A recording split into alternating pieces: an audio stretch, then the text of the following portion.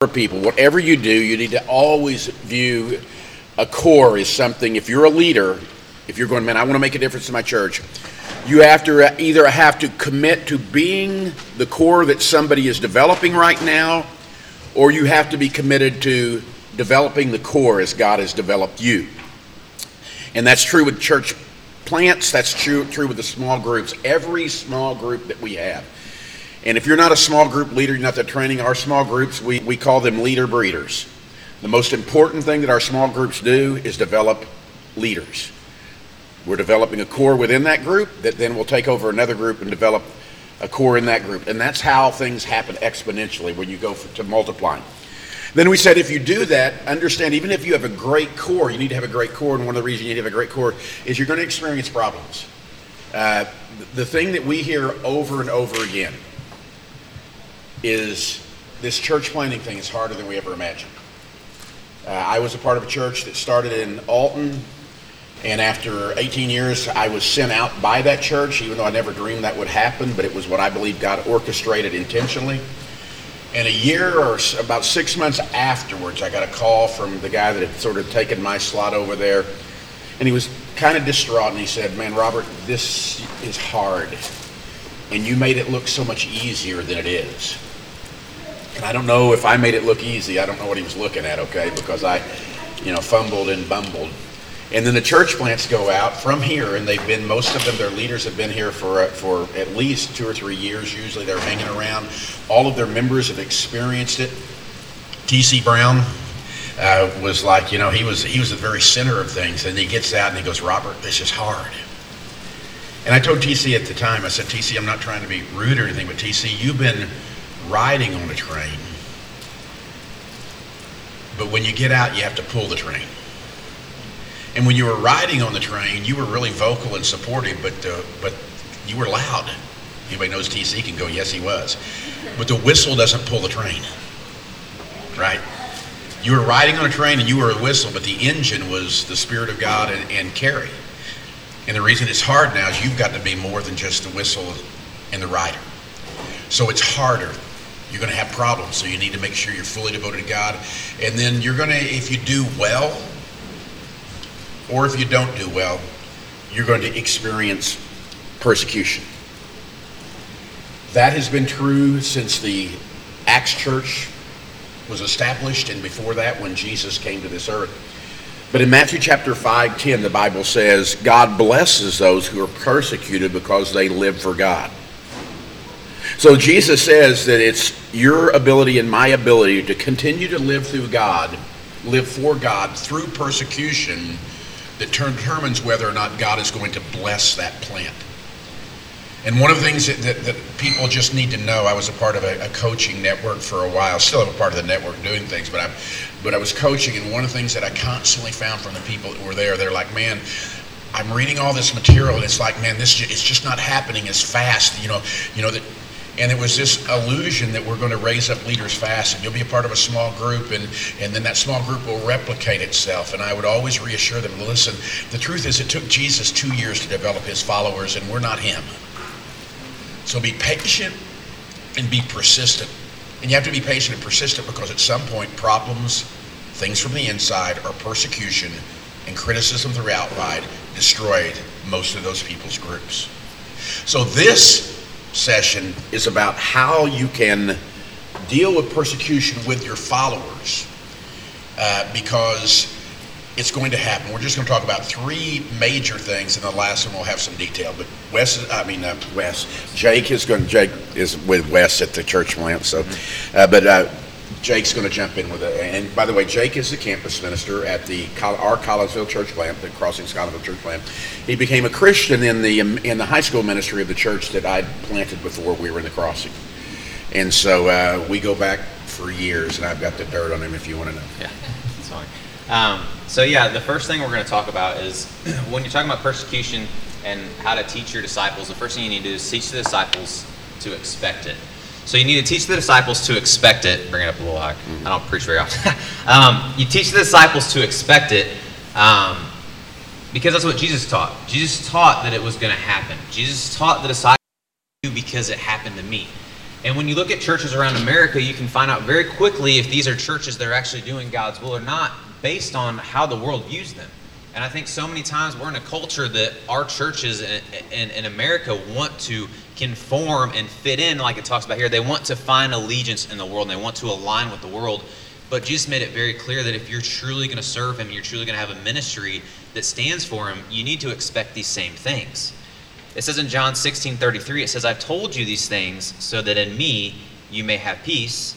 In this world you will have trouble, but take heart, I have overcome the world. So Jesus doesn't just drop it on his disciples. He doesn't just drop it on his ministries and be like, hey, your life's going to kind of suck.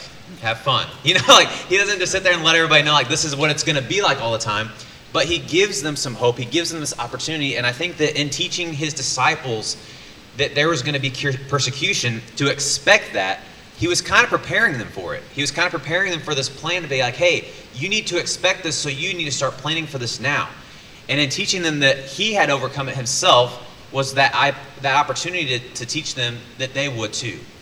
That just because Jesus was able to overcome it doesn't mean that we wouldn't, but we'd be able to look at his example, look at his life and say, hey, Jesus was able to overcome this. We need to expect it. We need to plan for it, but we also need to have a confidence that we can deal with this just as well. And I think a lot of times whenever churches or ministries or groups of people go through persecution, they're like shocked.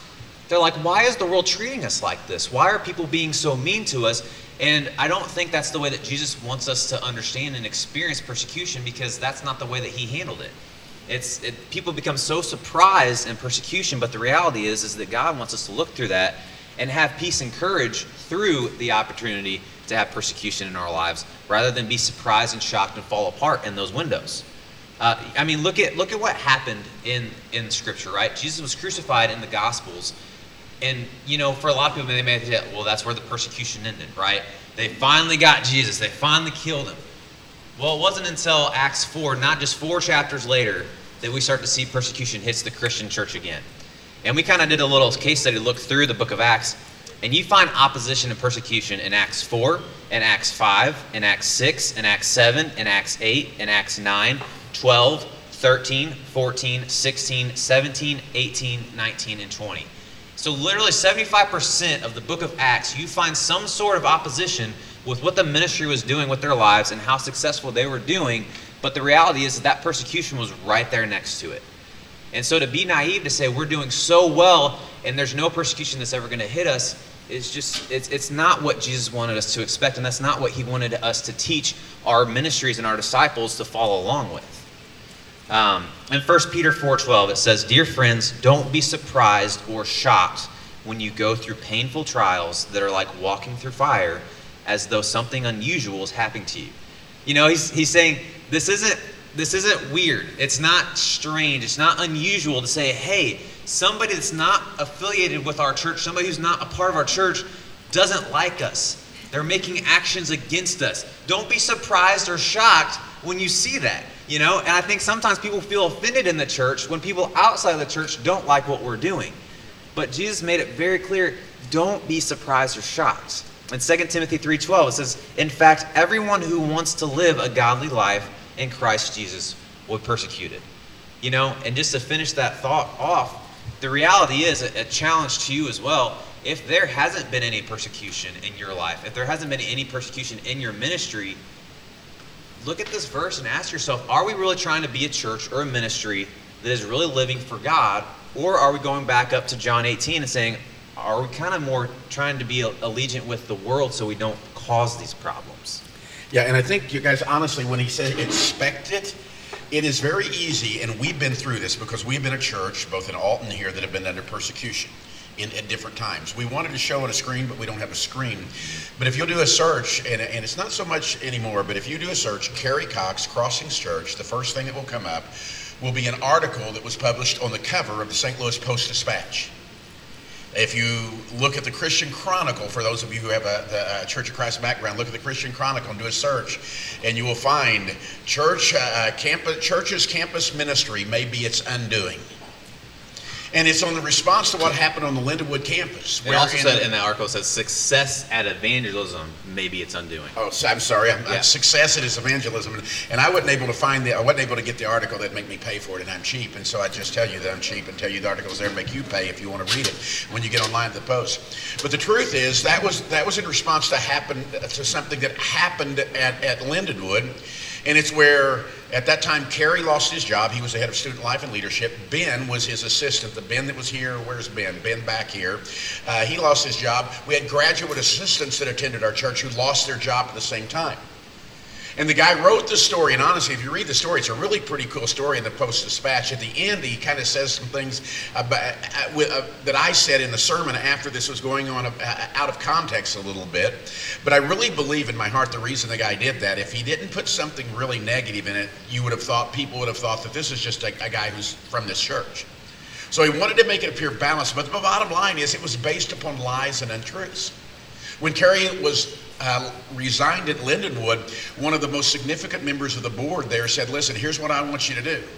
I want you to let them fire you, and then I want you to sue the university. And I will go to court with you, and I will testify that the things that they were saying in the articles on the student paper, which, by the way, they, I think, produced like 14 articles about our campus ministry over about 8 weeks. Every week, it was just hammering. And as a result, those guys lost their jobs. We had girls. We had a girl in a wheelchair who was a member of the campus ministry who came up to, was getting in, and somebody's opened the door for her, and they started to say, hey, you're a member of that campus ministry, aren't you? And she said, yes, and they dropped the door and left her standing outside. We had girls that had trash thrown them from cars at that time. Now, how did they identify them? I'll talk more about that later with the trash episode. But they made some claims that were unreal. One of the things, one of the things they said that Ben went to one of the students' rooms after hours and forced himself into the room and forced himself to this person to listen to him, which really was hilarious because as you look at Ben's demeanor yesterday, he really looks like the bully who's going to push his way in, doesn't he? I mean, Ben Mullen, bully of the universe, but on top of that, I said, guys, if people knew this, how stupid it was. The guy that made the claim was 6'4", weighed 270 pounds, and was an athlete. On the other side of this arena, you have Ben Mullins, okay? In this corner, right? You know what I'm saying? Yeah, okay, he's from Brazil, and he knows Brazilian jiu-jitsu. No, he doesn't, okay? He doesn't know any of that, all right? It was just absolute hilarious, and it was based upon lies. I can't tell you who, but somebody who was with the Post-Dispatch contacted me and said, we talked, and he said, can I let you know what's going on behind the scenes, why I think this is all going on, what's happened to your son and the ministry there? I said, yeah, I'd like to know. And he said, this is off the record. He said, I think that you had 4 factors that were in it. Number one, he said you had a group of people who were a matter of the progressive radical homosexual movement who hated your son. About 9 months before this happened, there was a request by the Gay Straight Alliance to have a group on the campus. It was voted down. Kerry did not have a vote. He did have a voice, and his voice was in that meeting, and this board member, by the way, knew this. They conceded this, is go ahead and let them have that group because they're already here anyway. What they didn't know is Kerry talked to me, he said, Dad, we've always, whenever they have University Fair, when they set up, we always sit next up to the Gay Straight Alliance, and we just let them know that we're kind and caring and try to reach out to them. But whenever they wrote the letter that said it was rejected, Kerry's name was the one that was signed. I saw it on 2 of the major news stations in St. Louis, and they zoomed in on the letter and on Kerry's signature. So he had he was on the hit list already. He said, so that's it. Secondly, he goes, the science department hates you guys because you brought in a creationist. They had been able to block that before, but because Kerry was in the position he is, you brought in John Clayton, allowed him, and they're fuming at that, and they know Kerry is the one who enabled that. So that's it. A third thing that goes on, the third thing that he said, what have I talked about? The science department, the Gay Straight Alliance. He said, you have a campus chaplain who within my interacting with him, and he said within 30 seconds, I knew his motive was he was jealous. Because he can't get 5 people come to his groups that he has on campus, and you guys have 50 people driving 10 miles to be a part of any one of your groups. And then fourthly, he said you have some people, whether rightly or not, who are members of the organizations who feel like they weren't treated right. But he said the thing is they all got together with different agendas, but it was all about ending this thing. And all of them got together, and that's the result, is what's going on right now. And he says that's off the record, but that's my opinion. Now here's the thing. It happened. And you've got to expect it. But also, when it happens, you got to teach them it's going to happen. The second thing you teach them to do is teach your leaders to redeem it. Teach your people to redeem it. To redeem means to find value in something that has been discarded. Jesus redeemed the lost world.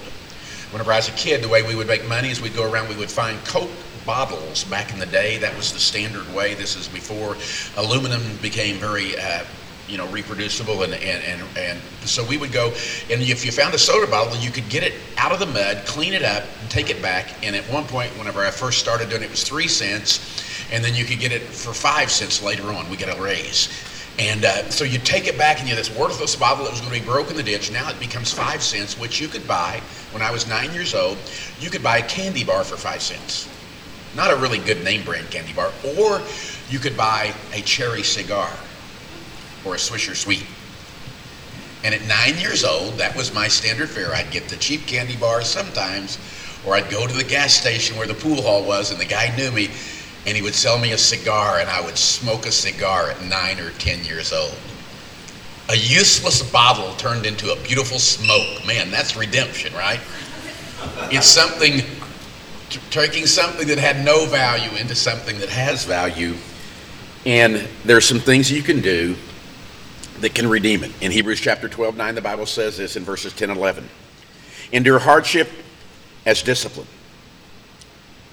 God is treating you as children. We've all had human fathers who discipline us, and we respect them for it.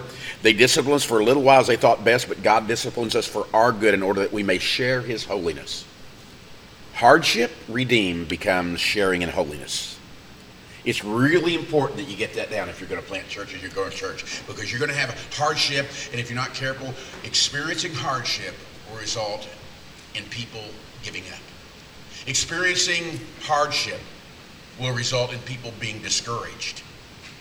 But if you train them, let them know it's coming, and you teach them to redeem it, sharing in hardship can result in their becoming like Jesus, in sharing his holiness. I'm getting ahead of myself. No discipline seems pleasant at the time, but painful later on. However, it produces a harvest of righteousness and peace for those who've been trained by it. What does discipline do? It lets us share in his holiness, but the byproduct is this. Number one, it gives you emotional stability.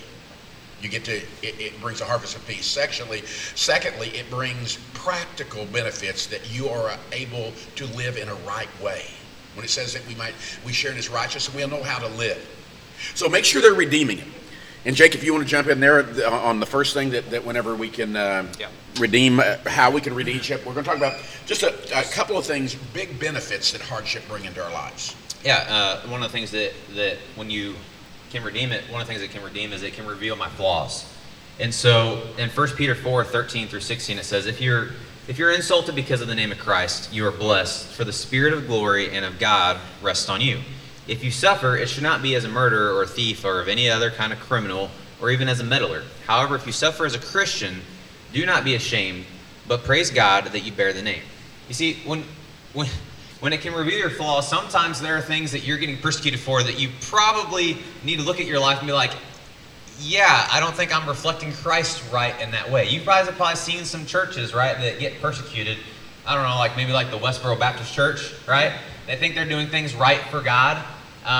But the reality is they're getting persecuted for some things that are very ungodly, And I think it's a good indicator that when you're getting persecuted, you can't just immediately go back to Scripture and say, I'm doing this because it's just, I feel this is what God wants me to do. But the reality is that a lot of times if you look at your actions and we look at our church and how we train our leaders and how we get persecuted, more times than not, you can also look at yourself and look at the Word and say, maybe I'm not doing this the way that God wants me to do. Maybe part of this persecution is because of the way that I'm choosing to handle this. And one of the things the Bible talks about are being tested by fire. The imagery of tested by fire is hardship, but it's designed to bring out an impurity within you. That even if you're being persecuted, God says, here's the cool thing. I'm in charge of all this, and I'll take all this heat, and I'll turn it into something good. You'll be better when you come out of it. I had a guy one time say, well, I'm just preaching the truth. I said, no, you're just being a turd. And there's a difference, okay? That sometimes, that we're just, I'm just preaching this is the truth. No, you're not. You're obnoxious. You're being ungodly. You're being unattractive. You're not preaching truth in love. What you're doing is stirring the crap. And so it can make you look at yourself, and it'll force you to. And here's the thing. If you don't allow persecution to make you better, to reveal your flaws, you'll never be successful. Because there are some things that God can only develop in you through hardship. And it's never developed in hardship unless you're allowing to look within yourself. So that's the first thing it can do. Second thing it can do, it can make me more like, it can result in me becoming like Christ. You see, becoming like Christ seems to require going through what Jesus went through. It just seems like that. If I'm going to be like Christ, I probably have to experience what he went through. Generations often have a similar way of thinking. The World War II generation, the traditionalists is what they're described as, they have a very specific way of thinking. If you go on through, you can go through generation to Generation X, to the baby boomers, the Generation Xers, the millennials, the Gen Z. Why do they all tend to think the same? Because of shared experiences. That's the truth. They share experiences, and so it forms their thought process. So if I'm a believer and I go through what Jesus goes through while I'm in fellowship with Jesus, it can help me become like him and think of him. In James 1:3, the Bible says, you know that under pressure your faith shows its true colors, so don't try to get out of anything prematurely. Let your hardship do its work so you can become mature and well-developed, not deficient in any way. There's a passage in the Old Testament. I don't remember where exactly it is, but it says that he stands over his people like a refiner of silver. And there were a group of ladies that were going, okay, what does that mean? He stands over his people like a refiner of silver. And so they said, hey, who wants to next week see if they can find a silversmith and ask what that's about? And so this lady went to a silversmith and she said, what do you think he's meaning by that? And they said, well, when you're standing over the silver, you're watching to see if it's pure. And so when you watch over it, you'll see things that come up out of it that you have to remove. And she said, well, how do you know when it's really pure? How do you know when it's really pure? And the silversmith said, I know it's ready, that it's really pure when I can see my reflection in it. And so that's a picture of Jesus. He's looking over you, and he's not worried about your comfort. He's worried about your character. And so he's staring through this pressure and going, when am I going to let up the heat? When am I going to let off this? Well, there's some impurities that are floating to the top. And when those impurities, when we remove them, then our image can be revealed through the hardship. So it can make me more like Christ. The third thing it can do, Jake. It can also refocus me on eternity. In 2 Corinthians 4:17 and 18, it says, for our present troubles are small and won't last very long. Yet they produce for us a glory that will vastly outweigh them and will last forever. So we don't look at the troubles we can see now. Rather, we fix our gaze on things that cannot be seen. For the things we see now will soon be gone, but the things we cannot see will last forever. And I think a lot of times when we experience persecution, there can sometimes be a hurt because of the attachment we have to this present world. A lot of times we see the culture that we're in, and we find a nice, neat home in our church, and we find a cool little culture that we're around, and then we experience persecution that really hurts our hearts because of what we've just been so engraved into. But the reality is that persecution can help remind us of hey, this isn't meant to last forever. It's meant to refocus you on, man, this persecution reminds me that this world does suck, in the long term, and there's something so much better. We can find and experience great things here, but the reality is when we choose to find allegiance in those things, like it talked about, we lose that focus and that sight on eternity. And that persecution is really truly supposed to help us really look at our lives and look at eternity. In Matthew 5:10 through 12, it says, God blesses those who are persecuted because they live for God. The kingdom of heaven will be theirs. You'll be blessed when you insult when people insult you, and not when you insult. You big people. loser. I know. Praise God. You know. Hey, lousy minister. Yeah, exactly. We're getting good. Just waiting on the here. blessing. Yeah, me too. You'll be blessed when people insult you and persecute you and falsely say all kinds of evils against you because of me. Rejoice and be glad, because great is your reward in heaven, for in the same way they persecuted the prophets who were before you. And then again in 1 Peter 4:13 it says, be joyful that you are taking part in Christ's sufferings, then you will be filled with joy when Christ returns in his glory. You see, persecution is all about remembering and refocusing on what really matters. And what's going on this earth in the midst of persecution is not what really matters. What really matters is our hearts and how we respond to that, and really drawing us back to the ministry of God and what he's wanting us to learn from persecution. Yeah, like we focus when we have persecution. Well, they don't like me, but my Father in heaven does. Mm-hmm. Well, they're trying to take everything from me, but my Father in heaven won't let that happen. I'm feeling miserable right now, but in eternity, God will make me feel joyous and blessed. It really does make you go. Sometimes, whenever I was watching the ministry, Ben and Steve and all of our guys and our people, our campus ministry go through that, it was hard for me. It's hard when you can't fix things as a parent or as a pastor, as somebody who's shepherding people. Man, it's so hard. And it made me go, man, this world's not my home. My home's in heaven. And I won't have that perfect home until I get to heaven. But God promises that, and because of that promise, I can endure for a while. So teach yourself and your leaders to redeem it. Remind them it can reveal their flaws, it can result in becoming like Christ, and it can refocus them on eternity. And make sure, because it's going to happen, and if it happens, redeem it. Don't just let it be a bunch of junk. And then finally, the way that we make sure that we are responding properly is that we teach the disciples how to respond to it. Now with this one, it's kind of a case study, and I threw this in on Jake late, but I want us to go, okay, obviously this whole thing we're trying to kind of teach people how to respond to it, but what about right when it's going on? And so this is a little case study. In Acts 8 chapter 1, the Bible says, on that day a great persecution broke out against the church in Jerusalem, and all except the apostles were scattered. So Stephen is stoned, and when Stephen is stoned, it opens the dam for all the other people to persecute, and now for Christians to become fair game. And so here's the thing, that's going to happen, and if you're in a leadership position, it is really important that if you're a leader, to know that you're going to be imitated. And if you freak out and become discouraged, so will they. But if you are faithful and become determined, they will be also. So in the book of Acts, one of the very first times that we see persecution and hardship for a believer because of the gospel begins in Acts chapter 4. And so let me give you three things. We're going to be in that passage, Acts 4, that just on a practical, when it's going on, how do you deal with it? Number one, respond by staying on purpose.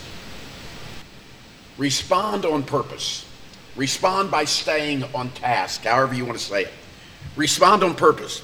When Peter and John were speaking to the people, they were confronted by the priests, the captain of the temple guard, and some Sadducees. These leaders were very disturbed that Peter and John were teaching the people that through Jesus there is a resurrection of the dead. They arrested them, and since it was already evening, put them in jail until morning. But many of the people who heard their message believed it, so a number of believers, now totaling about 5,000 men, not counting women and children. So they preach, and really good things are happening, and a persecution occurs. Again, natural. When good things are going on, Satan is going to step in. The next morning, they are pulled before this group of religious leaders who have the power, by the way, to execute them. And they're asked questions, and Peter's response comes like this, beginning in Acts chapter 4, verse 10. Peter says, "Let me clearly state to all of you and to all the people of Israel that the man that was healed by the powerful name of Jesus Christ of Nazareth, the man you crucified, whom God raised from the dead." How are you doing these things? Why are you doing it? He said, let me be perfectly clear about what happened. And in being perfectly clear about what happened, he's being perfectly clear about what his purpose is. His purpose is to proclaim the power and the grace of Jesus Christ. This happened because of Jesus. And I'm glad you're giving me a chance to talk about it. And then verse 11, he says, for Jesus is the one referred to in Scripture. I'm not making this stuff up. It's not just because of this man was healed. This is not just a kind of strange thing. And he's healed, and I'm saying it's Jesus. Jesus is the one that's referred to in Scripture. Again, responding on task, responding on purpose. He is referred to in Scripture where it says, the stone that you builders rejected has now become the cornerstone. There's no salvation. There is salvation in no one else. God has given no other name under heaven by which we must be saved. Responds on task. We want you to shut up. My purpose is to stand up and share the message of Jesus. So when persecution comes, don't respond based upon your emotions. Don't respond based upon how you feel. Don't respond on whether you think it's fair. Respond on purpose. What you were before the persecution, you were after the persecution. You hear me? Your purpose is to reach the lost. At Lindenwood, whenever all this went on, and the first article broke, it was an amazing thing to see how they stayed on task. You realize that in that entire time, we didn't lose a single person who walked away because of the persecution. And they continue to reach people because they continue to proclaim. They didn't cut back their cross chats. They didn't stop their activities. They couldn't do them on campus anymore, so they set up an AutoZone when they did events, which was right next to the campus. AutoZone didn't like Lindenwood, and Lindenwood didn't like AutoZone. AutoZone had tried to buy AutoZone, and they wouldn't do it. They wouldn't sell because they liked it there. And so Lindenwood didn't enforce parking regulations the way that they should with AutoZone, so there was a mutual dislike for each other. And in the middle of that, could we do our events there? And they were like, oh, yes, you can. Respond on purpose. Number two, secondly, respond by staying united. Don't allow persecution to result in division. So they ordered Peter and John out of the council chamber and conferred among themselves. What should we do with these men? It wasn't just a man problem, it was a these men problem. And if we're going to be persecuted, it ought to be a these men and women problem, not an a man and woman problem, right? What should we do with these men, they ask each other. We can't deny that they've performed a miraculous sign, and everybody in Jerusalem knows about it. But to keep them from spreading their propaganda any further, we must warn them not to speak to anyone in the name of Jesus again. Now here's the thing, persecution always has its root Satan, and Satan's reason is always to stop you from speaking the name of Jesus. The goal is always to stop the message from spreading. That's why it's essential that you stay on purpose, because it is on purpose that you're being persecuted. So Paul called the apostles back in and commanded them to never speak again or teach in the name of Jesus.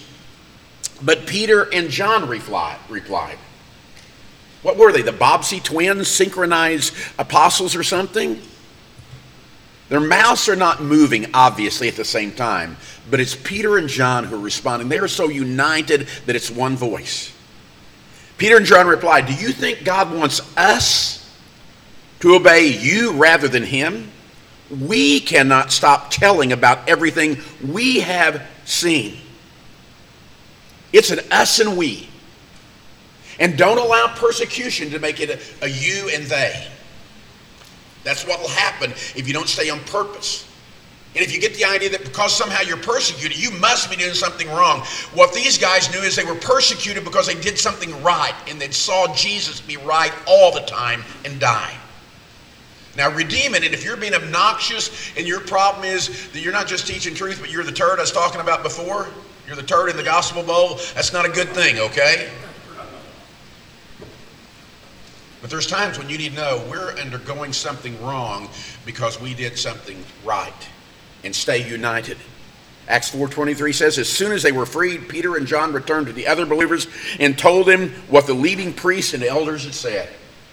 It was we in the room, and as soon as they got out, it was we of the church that was going to share this persecution and what's happening. And then finally, respond with prayer and praise. When they heard the report, All the believers. All the believers. The day that the article broke at Lindenwood, word got out among our campus students that there was this very harsh article attacking both them and their leaders, Ben and Carrie.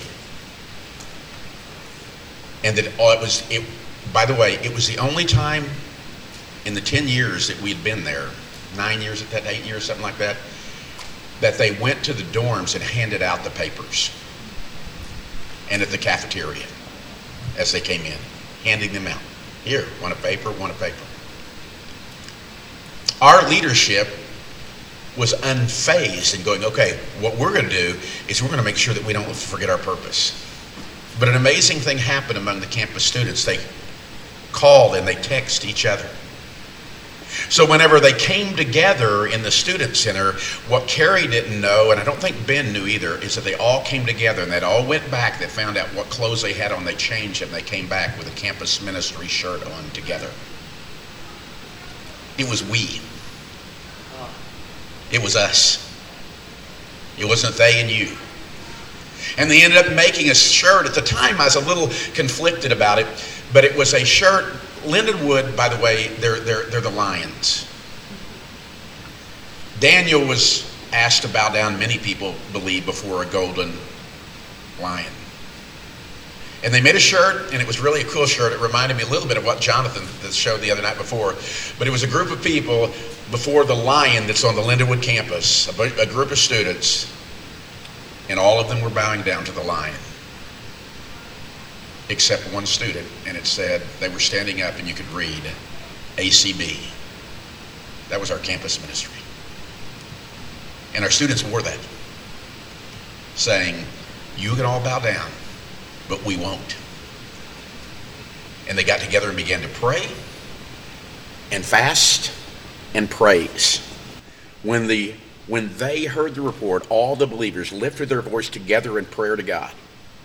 O sovereign God, creator of heaven and earth, the sea and everything in them, you spoke long ago by your Holy Spirit through our ancestor David, your servant, saying, why were the nations so angry, and why did they waste their time with futile plans?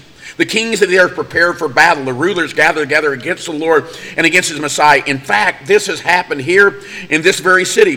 For Herod Antipas, Pontius Pilate, the governor of the Gentiles, and the people of Israel were all united against Jesus, your holy servant whom you anointed.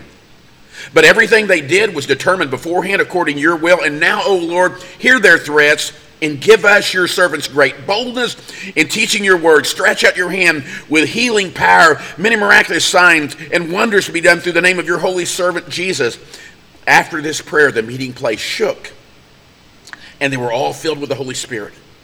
Then they preached the word of the Lord with boldness. Don't pray that it'll get easier. Pray that you'll get stronger. Don't pray for lighter loads. Pray for stronger backs. Don't pray that the critics will become silent. Pray that you will outshout them and outcommunicate them. It's going to come. So get ready. In 1 Peter 4:16, the Bible says, listen, it's no shame to suffer for being a Christian. This is the New Living Translation. It's no shame to suffer for being a Christian. Instead, thank God for the privilege of being called by his holy name. We will never be praised by our culture, but when we are persecuted and stand up faithfully, we are praised by our Christ. And that's who we're performing for anyway, right? Amen. All right. We got about 3 minutes here or 4 that if there are questions that you guys want to ask, you can. Which one you want? Is there one? Yeah, it's one for the audience. Okay.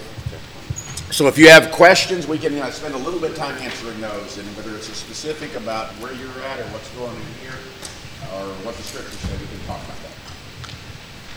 Anybody? Got one over here. All right.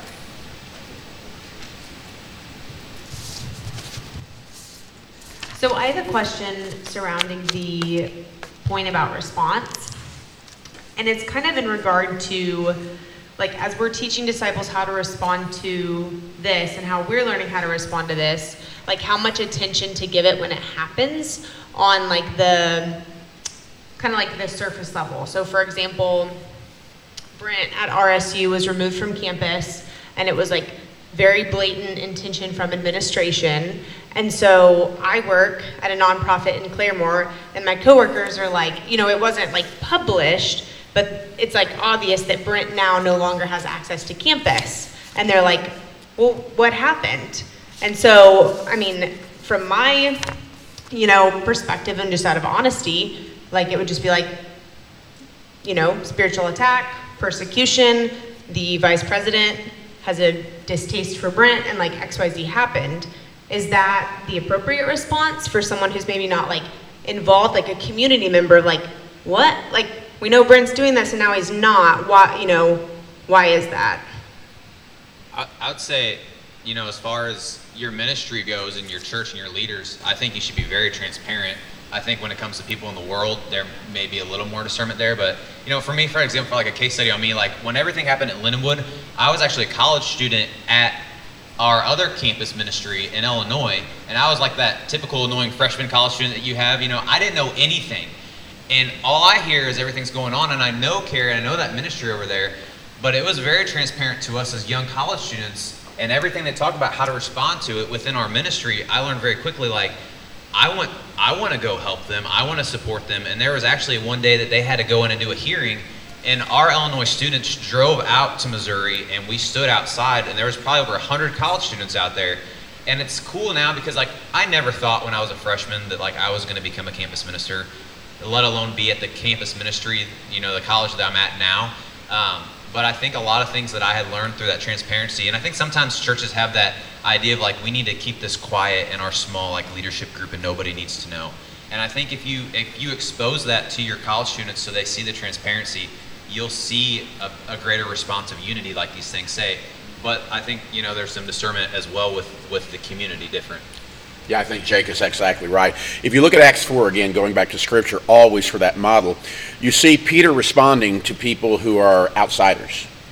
But he responds to the outsiders that he's directly involved in. You don't see him going out and bringing it up in a sermon later on. As a matter of fact, it never comes up outside of the context of that.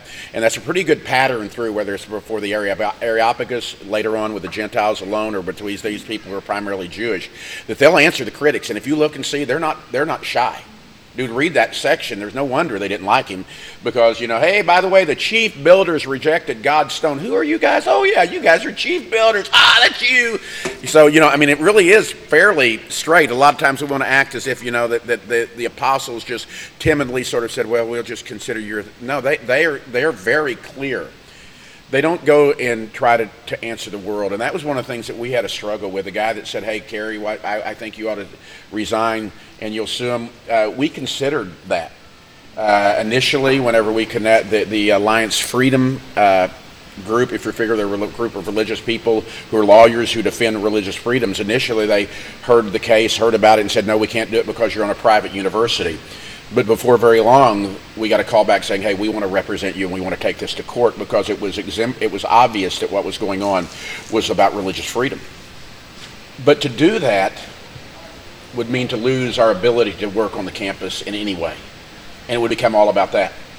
So we decided that Kerry would resign his position. He had 3 months support. And we got our church together within a week of that night and said, hey, listen, we've got to come up with the salary for Kerry to be able to survive.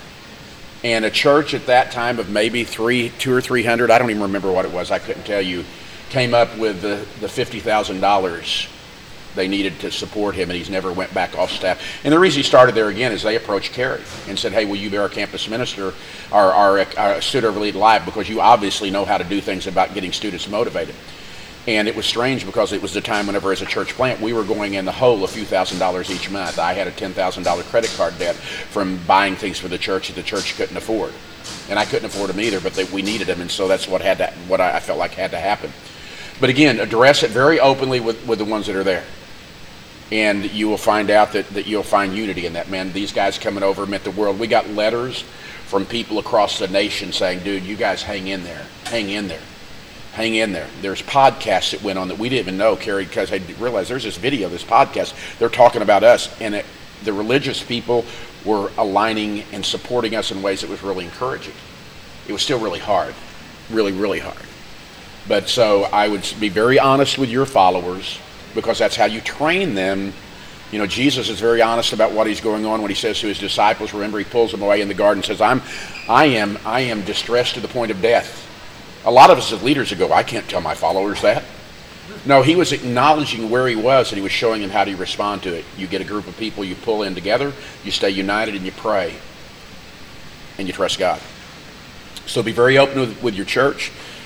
Be very kind but clear with the people that are the critics that are addressing you when you have that opportunity, but don't worry about the world. Yeah, we're there. I think they're doing lunch, so we could. Yeah, are they going to need to be in here? They're going to eat in here. Okay. Is there one? Like somebody had a question up here. I thought we'll throw one there. Is there? Okay. All right. We're going to pray, and we're going to pray for the food, so you guys don't have food that you choke on. All right.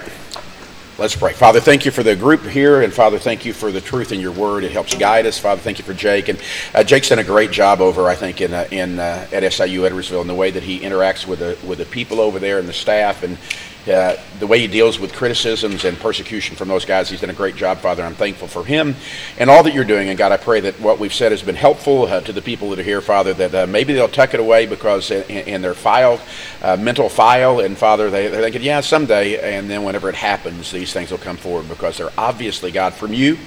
And I believe they're the key to our being able to be successful in the midst of persecution. Thank you again for Jesus and him being the example that taught us all this stuff. It's in his name I pray. Amen.